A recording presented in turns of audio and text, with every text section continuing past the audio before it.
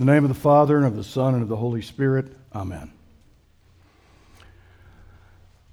I don't think that it's this way anymore, but it used to be in Montana that there was no speed limit on the interstates. Anybody remember back that far? That was cool. I think in Germany the Autobahn still doesn't have it, does it? I don't think that has a speed limit either. And I always thought that was so neat, that freedom to just burn it out, do whatever you want. I thought that was great. And yet, freedom always implies responsibility. And if people are not responsible with the freedoms they have, that's how laws get made. So we have to remember that our freedom in Christ also has some responsibility as well. Martin Luther looked at that. He was all excited about the freedom of the gospel that he found reading in the book of Romans, the book of John. And then he discovered that when people heard sometimes they were free in Christ, they thought that meant, anarchy. We can do any darn thing we feel like. We don't have to worry about other people or, what happens to them. And he had to caution them about that. In our epistle lesson for today, the second lesson, 1 Corinthians, St. Paul is advising the folks at Corinth, the congregation there, about the freedom in Christ that they have too.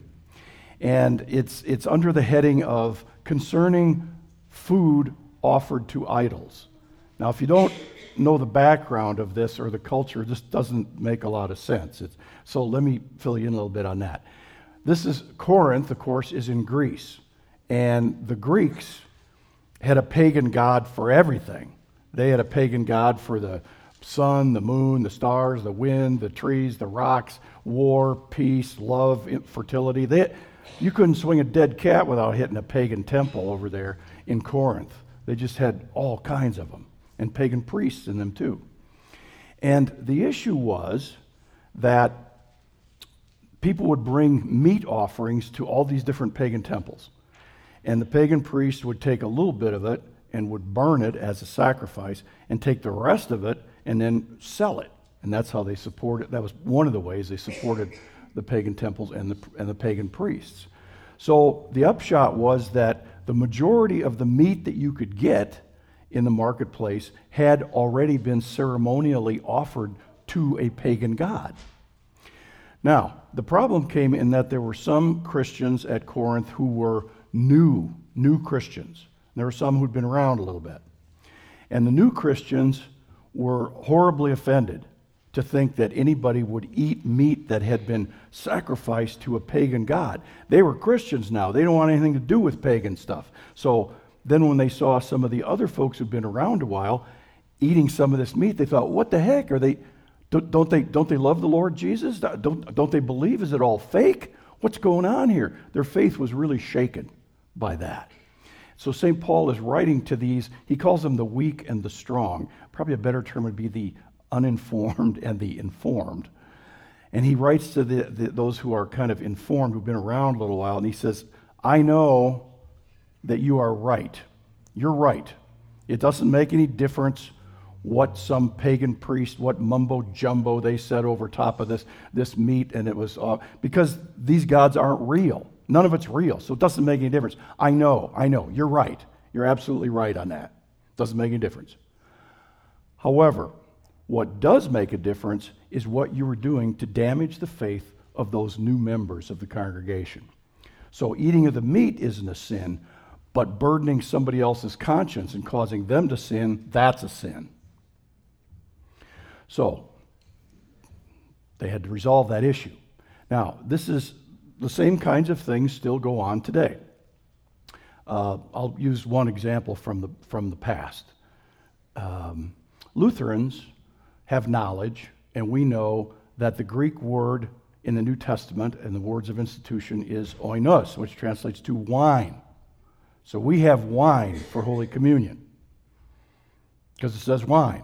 And we Lutherans always try to stick as closely as we can to what scriptures actually say. However, I'm not going to say anything to my Reformed brothers and sisters, members of the Baptist, Church of God, Methodist, whatever other Protestant denominations. I'm not going to say anything to them if they want to use only non-alcoholic fruit of the vine, because they have a long history with, looking out for people with problems with alcohol. So I'm not going to say anything to them about that. and burden their conscience. Say, oh, it says wine. Come on, everybody. Join on the wine bandwagon here. And we have grape juice in our congregations out of pastoral concern for those people who either don't want to or aren't good at handling alcohol. Or maybe you know what your family history is and you don't think it's a good idea to try. That's great. That's a great reason. But what I'm saying is, just because we have knowledge in this area, what the actual word is, that doesn't mean we have to ram it down everybody else's throat. And I've been thinking about this, and I thought, at Jesus' time, the Middle Eastern people to this day have good tolerance of alcohol. You never hear Jesus talking about alcoholism because they really didn't have it. Genetically, they were good with that. But the other thing was, they didn't have refrigeration. So the only way you could keep fruit of the vine around for any length of time was to ferment it. Then you could keep it indefinitely. And I thought to myself, what if Jesus' first parish was in Jamestown, North Dakota, where I used to be? And he lived pretty close to the Standing Rock Indian Reservation. And of course, Native Americans have no tolerance for alcohol whatsoever genetically. What if he lived there? I wonder if the words of institution would have come out differently. I don't know. That's a kind of a moot point. But anyway, I don't think that just because we have knowledge in an area, we ram that down everybody else's throat. Here's an issue that's current in our congregation. Our Safety and Security Committee are doing what they can to safeguard us against various things. We've got the AED, the defibrillator out there. We've got medical stuff. We've got plans for storms or fires and things like that. Well, the next thing on the list for safety and security is active shooter. And if you've watched the news at all in the last few years, you know that churches and, to a second degree, schools seem to be the big popular target for automatic wielding wackos to come in and shoot a whole bunch of people. So this is a real thing. We know this is a real thing.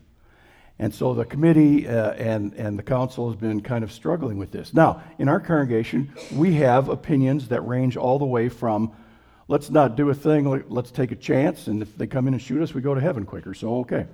To, let's have armed guards in the parking lot.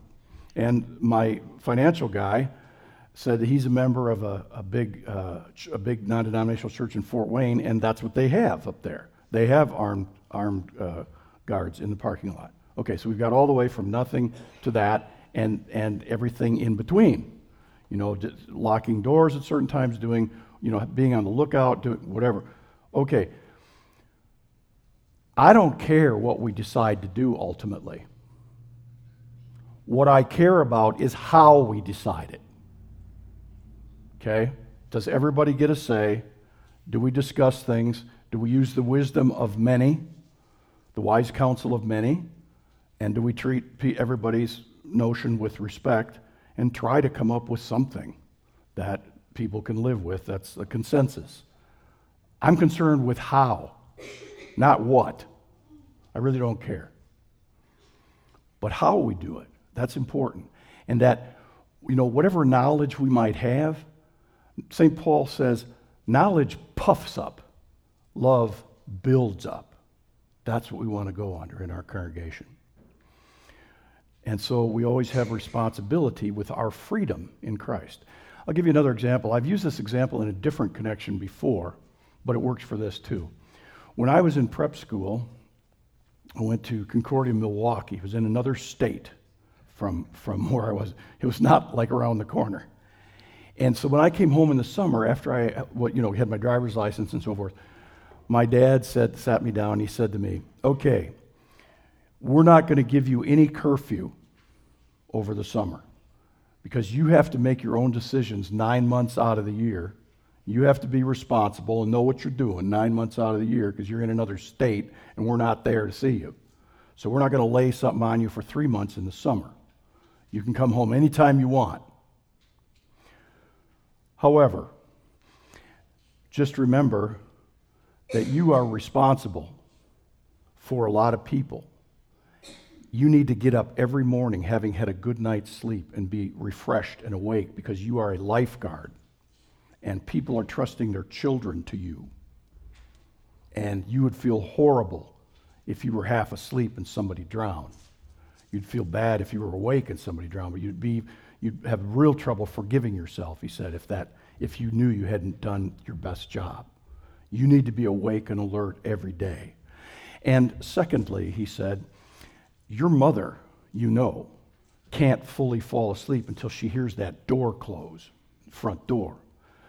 And if she doesn't fall asleep, she doesn't get enough sleep, and she's cranky. And I don't want to live with a cranky woman. So now you can come in whatever you want. Well, crap. Just tell me midnight and leave it go at that. I was free. I was free. Yeah.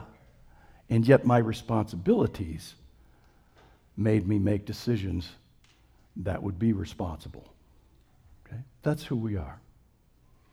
So I'll give you an example with husbands and wives. Sometimes, if you're a married person, sometimes you have disagreements. Some might even call them arguments. And when that happens, sometimes husbands know that they're right. And they actually are right some of these times.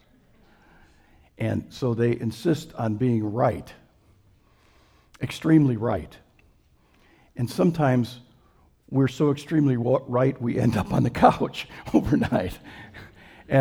But here's what I've discovered, that even if I have knowledge about something, what I've discovered works really well with Deborah is if I say, I could be wrong. That one usually shuts off the argument. Another one that I've used that works really well is to say, you might be right. But what I don't want to add in, okay, I got you. Don't jump up, Deborah.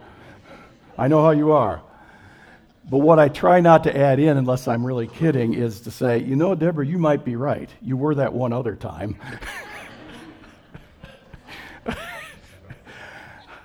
When I say that, that kind of takes away with one hand what the other hand just gave. So, yeah, I just say that when I'm kidding. But that will work. I knew you couldn't stay out of this. So, anyway, just because we have knowledge about something, okay, that's fine. Knowledge puffs up, love builds up. So, if I wanted to summarize what St. Paul was saying to the Corinthians, the Christians there, and to us, I think I can do it in 3 words. Love trumps knowledge.